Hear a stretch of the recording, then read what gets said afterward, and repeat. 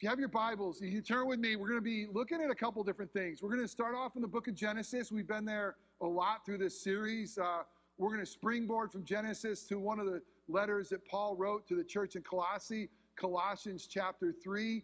As we continue a sermon series entitled God's Family Values, we're so excited by the grace of God to be a part of God's family, that he loves us and he draws us in because of the work of his son. And so if we're part of the family, we really got to look to our heavenly Father and say, okay, Father, help us know what the family values are. What is it that you value? Because we have our own values. We see culture has so many values. We live in a time that says we should value this or don't value that. We live in a canceled culture where a lot of things we used to value have been canceled. And so all those things to kind of be like shifting sand. So as a part of God's family, where we want to gaze and we want to look into God's word, into God's face and say, what is it that you value, God? Because if we are yours, if we're your beloved children, we should value the things that you value. In 1981, the Canadian rock band Loverboy summed up what I would call the American work ethic by singing the great song, "Everybody's working for the weekend." Yeah, everybody's working for the weekend. And I just think in so many ways that came out in 1981. I was in high school and kind of love that song, although it is a Canadian rock band. Is it not kind of an American work ethic that everybody's working to party, right? I mean, everybody's grinding through the week. And we want the fruits of our labor to end in the weekend. We want to work to play. I mean, that's the bottom line. It seems like a lot of American mindset. When I became a preacher, that motto went right down the old drain, right? I'm working for the weekend too. I'm working for Sunday. But when you want to say, well, when you work one day a week, Pastor, you better be ready. But working to be able to preach and teach, it's a little bit different. But the question is, if that's the American mindset, everybody's working for the weekend, what should the Christian mindset be when it comes to work? Why should we work? How should we work?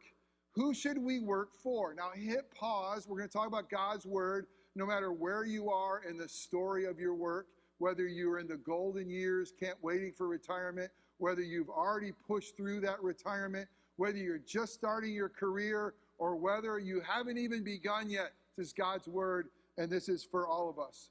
And all of us need to have this Christian work ethic. Many have said that it was actually the Christian work ethic that would change the world.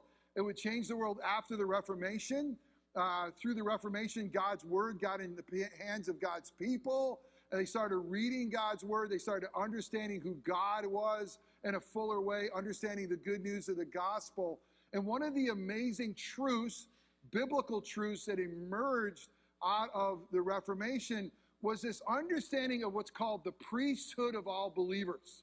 And what this means is there's not just a separation between clergy and laity. It's not so much that God loves what I do and he tolerates what you do. What he is really saying is this, is that all of us have a job to do. No matter if you're a carpenter, no matter if you're a teacher, no matter if you're a doctor, you're a nurse, no matter what you do and how you do it, what you do matters to God.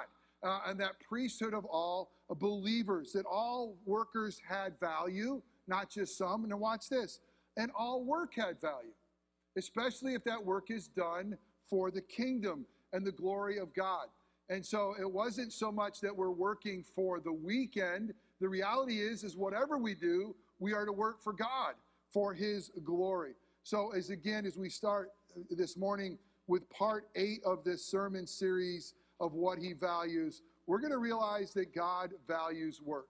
So we're going to look at 4 things this morning. We're going to see that God has created us to work.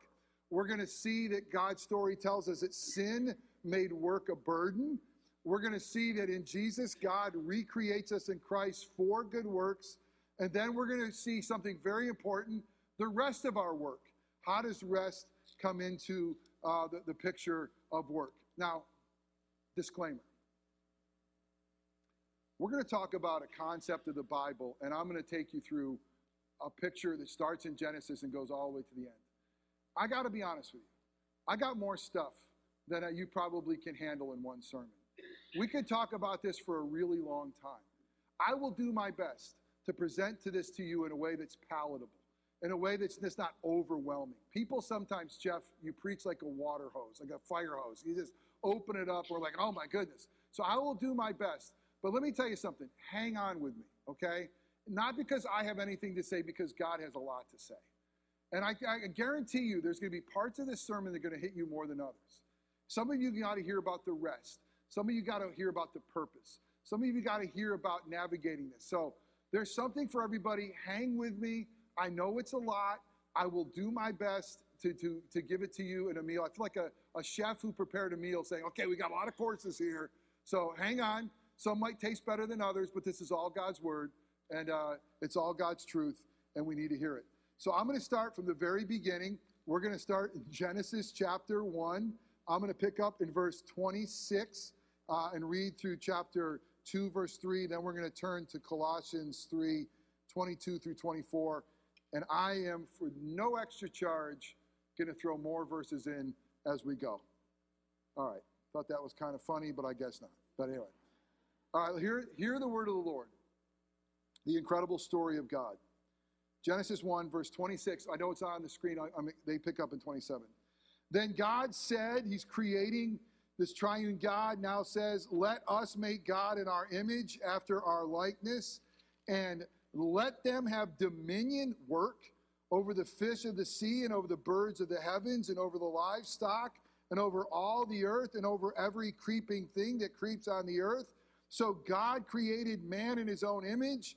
In the image of God, he created him, male and female. He created them. By the way, I preached on gender a few weeks ago. If you missed it, it's available on our website and on YouTube. And God blessed them. And God said to them, be fruitful and multiply. There's work. And fill the earth and subdue it. There's work. And have dominion over the fish of the sea and over the birds of the heavens and over every living thing that moves on the earth. And God said, behold, I've given you every plant yielding seed that is on the face of all the earth, and every tree with its seed and its fruit. You shall have them for food, and to every beast of the earth, and to every bird of the heaven, and to everything that creeps on the earth, everything that has breath of life. I've given every green plant for food. And it was so, and God saw that he had all that he had made, and behold, it was very good. And there was evening, and there was morning the sixth day. Chapter 2. Thus the heavens and earth were finished, and all the host of them. And on the seventh day, God finished his work that he had done, and he rested on the seventh day from all his work that he had done. So God blessed the seventh day and made it holy, because on it God rested from all his work that he had done in creation. Let's turn to Colossians chapter 3. I'm going to pick up in verse 22 and read through verse 24. Bondservants, workers, obey in everything those who are your earthly masters, not by way of eye service as people pleasers, but with the sincerity of heart, fearing the Lord. Whatever you do, work heartily as for the Lord and not for men, knowing that from the Lord you will receive the inheritance as your reward. You are serving the Lord Christ. Well, the grass withers and the flower fades, but the word of our God will stand forever. Thanks be to God. Let's pray. Oh, Father God, we thank you for the joy of gathering this morning. We thank you for the joy of hearing your voice through your word. Oh, God, we know that we need to hear from you. And God, you tell us a lot in your word about work, where it came from, who we are to work for, and how we are to do our work. But God, you want us to hear something more than just a moral message of do the right thing. God, we want to hear why you made us workers. We want to know what we're supposed to do with our hands, our minds, our feet. And God, we want what we do to matter. And you tell us that if it's done for you, it does. So God, would you be with us powerfully? Would you speak through a broken sinner like me? Would you give us ears to hear your voice? Would you give us minds that understand your word? Would you give us hearts that embrace your truth? And God, would you give us feet and hands and a life that would go and work in a manner worthy of your name? No matter if we're working in the home or outside the home, working in the classroom or outside the classroom. Wherever we go, may we do it for your glory and for our neighbor good. God, the things that I say that are wrong or my opinion, let those things just fall away and be forgotten quickly. But God, the things that contain the gospel, use those things to make us more like Jesus, we pray. In Christ's name, amen. Okay, let's jump in. The first thing is this, is that God created us to work. We were created in God's image. As image bearers of God, of all of creation, we reflect him more than anything else. And what we read about through Scripture is that God himself is a worker. And if we are made in his image, we are made to be workers as well, as God is a worker. And Scripture will tell us about how God works. And it gives us three basic areas of God as a worker. God's works of creation, God's works of providence, and God's works of redemption. This is the basic way we see God as worker. The first thing the Bible starts with is God is a creator. It's amazing that God spoke everything into existence. Now hit pause, let that come in on you for a little bit. God says that I spoke everything into existence in the span of 6 days out of nothing. What an amazing creator. What a powerful God that he could speak light, lands, cosmos into existence. And he did it. What a work week. God had one credible work week, right? He had 6 days. Theologians will argue, are they a literal 24-hour days? We can leave that for another day. I think it's safe to say no matter what camp you fall in, that's okay. But in 6 days, according to Scripture, God speaks everything into existence. So here's the deal. I don't want to hear about your busy work week and all you did in a week. Look what God could do in a week, right? It's pretty darn amazing. So that's God's works of creation. We look at creation. We don't worship creation. We worship the Creator, the one who created all things. Then you see God's works of providence. Probably a word you don't use very often, a theological word that uses to describe that God is in control of all things. Part of God's work is his reign and rule over his cosmos, his world. I love the way the Westminster Confession of Faith and the shorter catechisms written back in the 1600s says this. What are God's works of providence?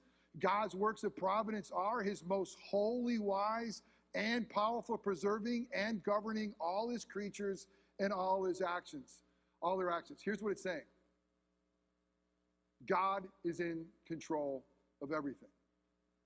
There's not one atom in our universe that is outside of God's control. If it were, that was more powerful than God. There's a mystery to this. There's a real mystery to this, that God is in control of all things, but look at how messed up things are. But God is good and holy, and he's all powerful.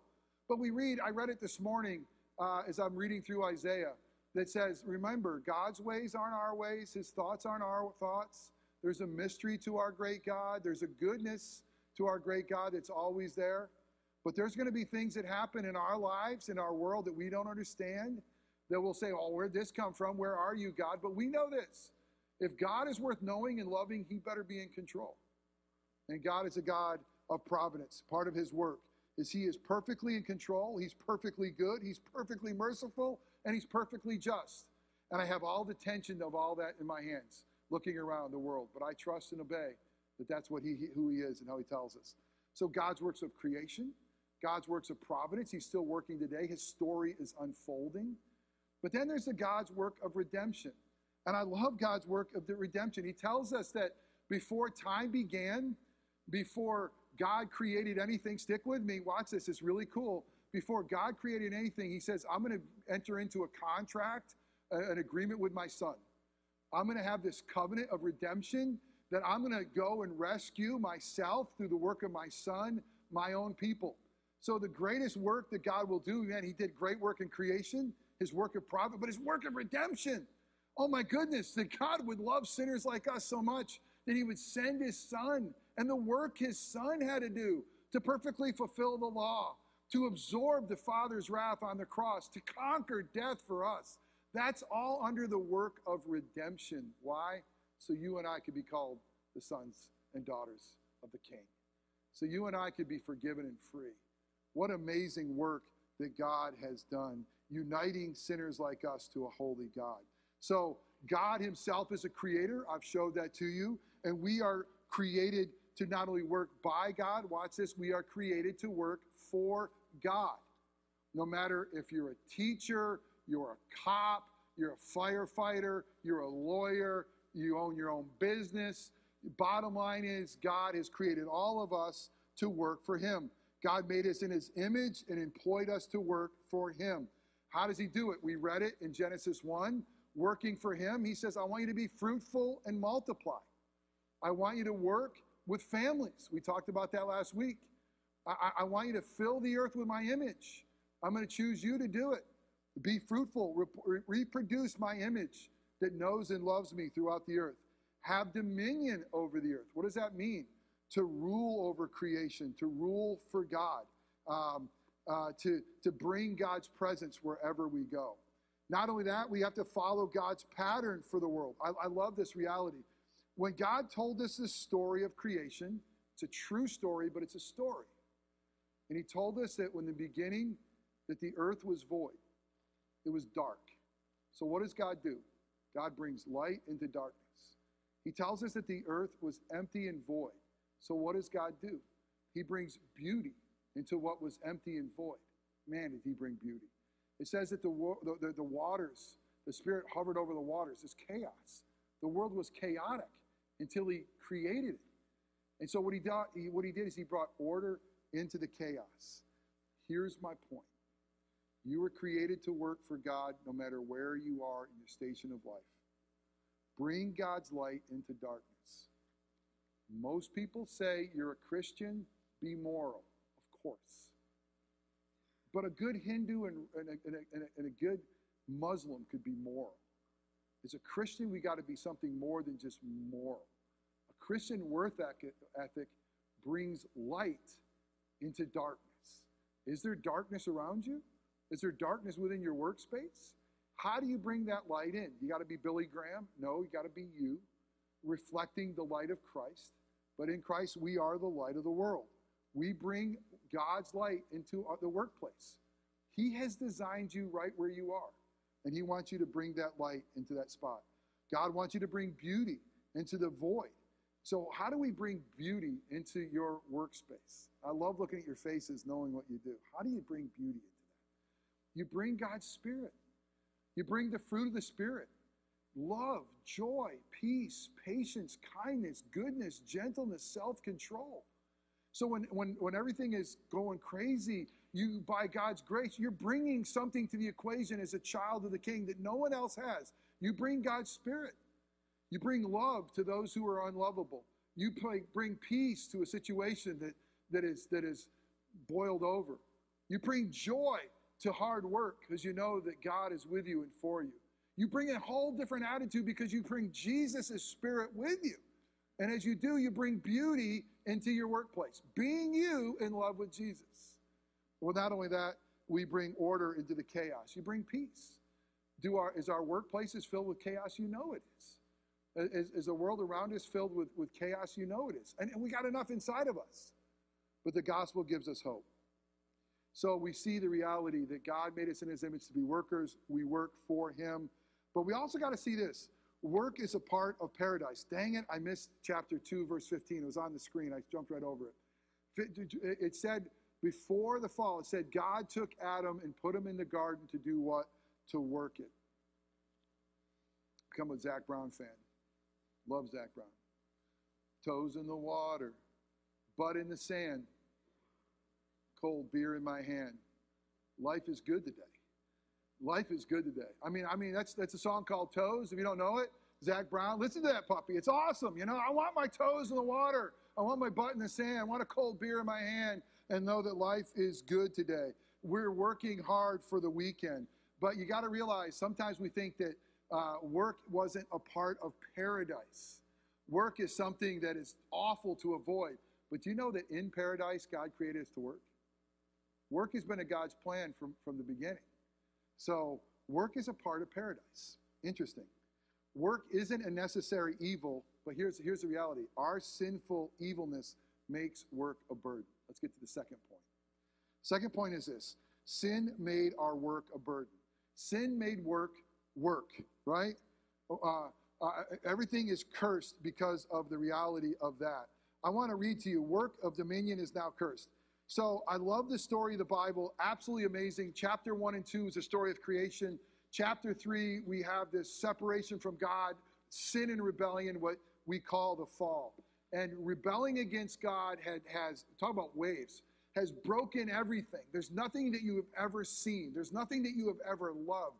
There's nothing that you have ever touched that hasn't been broken because of our sinfulness. The most amazing sunset, the most beautiful kiss from your spouse, everything in life is broken because of the fall. And Scripture is going to tell us, once we rebelled against God, it would never be the same. Man, we would need a Savior. Listen to what God told Adam and Eve, what would happen as a consequence of their rebellion. I'm going to pick up Genesis 3, verse 17. And to Adam he said, because you've listened to the voice of your wife and have eaten of the tree of which I commanded you, you shall not eat of it. Here's what happens. Cursed is the ground because of you. And now in pain you shall eat of all of it all the days of your life. In pain you shall now work. Thorns and thistles it shall come up forth for you, and you shall eat the plants of the field. By the sweat of your face you shall eat bread, till you return to the ground, for out of it you were taken. For you are dust, and to dust you shall return. Because of the fall of man, it says the ground is cursed. Everything is going to be painful. Is work easy? Even if you love your job, is it easy? Of course it's not. Everything about our jobs is effect of the fall. It's difficult. Ground is cursed. It's painful. It's now the sweat of your brow. It's now thorns and thistles. Even so, he says, I want you to have dominion over the earth, but by the way, the earth itself, it's all messed up. How about all your plans to be successful? Is there not always a fly in the ointment? Is there not always something that goes wrong? Is there not always something out of your control or in your control? Is there something you forgot? Is there something left undone? I mean, dang it, Adam, you've messed it up. You made work. And not only that, the work of multiplication is now painful. It says childbearing is more painful. I got to hit pause and say, I always wondered about that. If we didn't sin, would childbearing not be painful? It just seems to me the main biology and physics of the whole thing, that would be painful. But it says it's now more painful. So look at this. The things that God has asked us to do, have dominion and multiply, are all in pain. It's difficult. Work has become work because of our sin. But there's good news. God recreates us in Christ to do good works. Ephesians 2:10, Paul writes, for those of us by God's grace who are Christians, those of us who have Jesus in our hearts, God says that we're a new masterpiece in Christ. I'm going to back up and pick up verse 8. For by grace you and I have been saved through faith. What a way to be saved by God. And this is not of our own doing, it's a gift of God, not a result of works, so that no one would boast. For he says this, for we are his masterpiece, his workmanship, created in Christ Jesus for good works, which God prepared beforehand that we should walk in them. He says, if you're a Christian, you are now a masterpiece of what Jesus has done through his life, death, and resurrection. He's made you this masterpiece. Why? To do good works. God recreates us in Christ for good works. We are now to live our lives to work for the glory of our great God and for the good of our neighbor. We should be upwardly mobile. What does it mean to be upwardly mobile? We should do it all for him.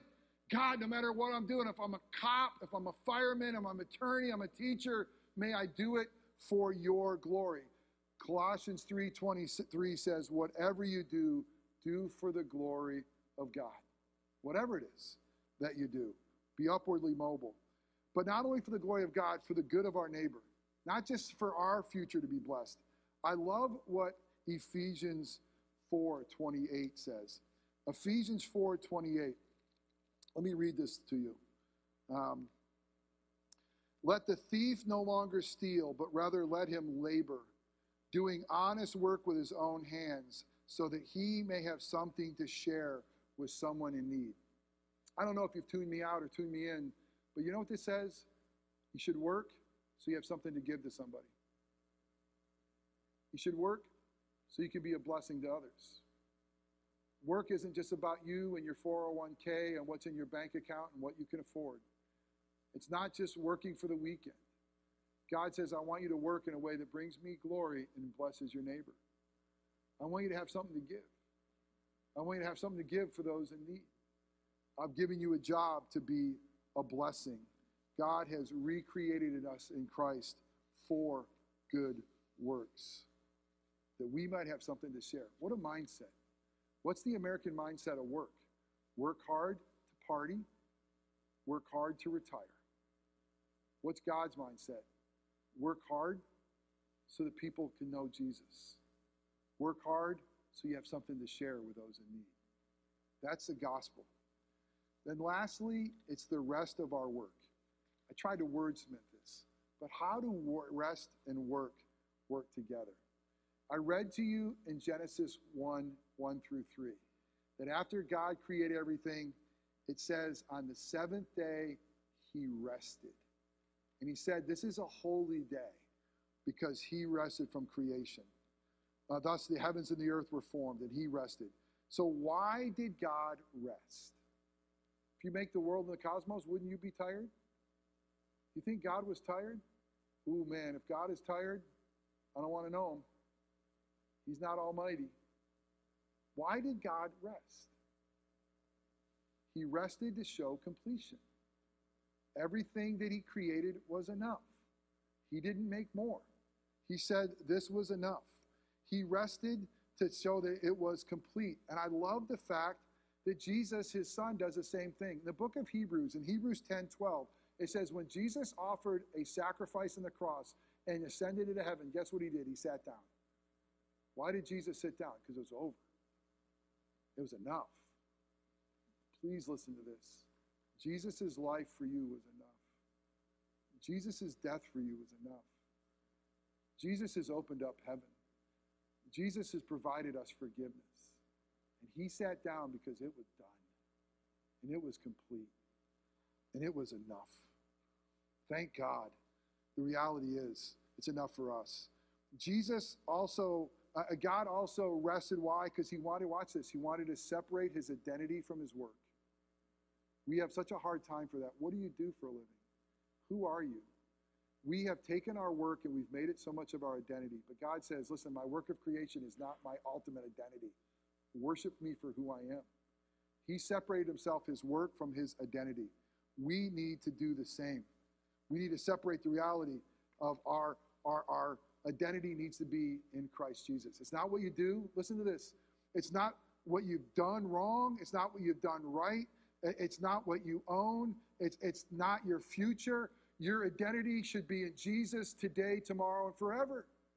And he should be our identity. We should be able to rest in him. God rested to give us a pattern to follow. He said, hey, listen, it's important to have one day of worship and rest. If it was good for God, it should be good for us. And we can rest too. We can rest from our work. And I know that so much, it's a tyranny of the urgent. You're running after it. And your days are so compressed, and your calendars are so full, and you're so absolutely weary. And you feel like if you ever pull over at a rest stop and you want to rest for a little bit, someone's going to run ahead of you. But God says, I want you to rest. I don't want you to reflect that your work is not your identity, I am. And I want you to find rest for your soul. I want you to drink it in deeply, the reality, and just shut it down. Shut it down so you can rest. It's not the American way. It's not the upward mobility way. It's not the rat race. But remember, who wins the rat race? No one. And God in his wisdom told us to rest. And lastly, as we come to a close, there's an invitation to rest in Jesus. Listen to these words out of the Gospel of Matthew. Jesus says, and does this include you? Come to me, all you who labor and are heavy laden. And Jesus says, I will give you rest. Take my yoke upon you and learn from me, for I'm gentle and lowly in heart. And you're going to find rest for your souls. For my yoke is easy and my burden is light. You know what the gospel says? We should find our identity in Jesus, not in what we do. Not in our works, not in our gifts, not in our resources, not even in our sinfulness. Find our identity in him. We find the work of Jesus enough for us. And we worship him on this day to say, I trust you, and you're enough. Work-life balance is a joke. It's not real. But the reality is, bring Jesus into your work, into your home, into everywhere you go. Balance is momentary synchronicity. Bring Jesus and do it all for him. Everybody that around us might be working for the weekend, but Christian, work for his glory. Work for the good of your neighbor. It pleases our great God. Amen. Let's pray. Now, Father God, thank you for not only making us in your image, but thank you for making us workers with a job to do, to advance Christ's kingdom, to live in a way that is for your glory and for the better of those around us. God, forgive us because as Americans living in this great country, there's so much of the American dream that just goes against a Christian work ethic. And that God, we're not just to work for the weekend and work to party and work to play. We're to work for you. And what we do matters. I thank you for what 1 Corinthians 15:58 reminds us. That what we do, the toil that we have for your name is never in vain. God, I pray for those that are listening to this that are very weary in their work. God, would they find rest in Jesus? I pray for those that are trying to find their identity in their work. Oh God, may they find their identity in Jesus. God, I pray for those who are out of work or can't find work and feel lost because of it. Oh God, would you draw near to them and be a comfort to them and provide for them. And God, I pray for our church that we would have the right mindset when it came to work for the glory of our great God and for the good of our neighbor, we pray in Christ's name. Amen.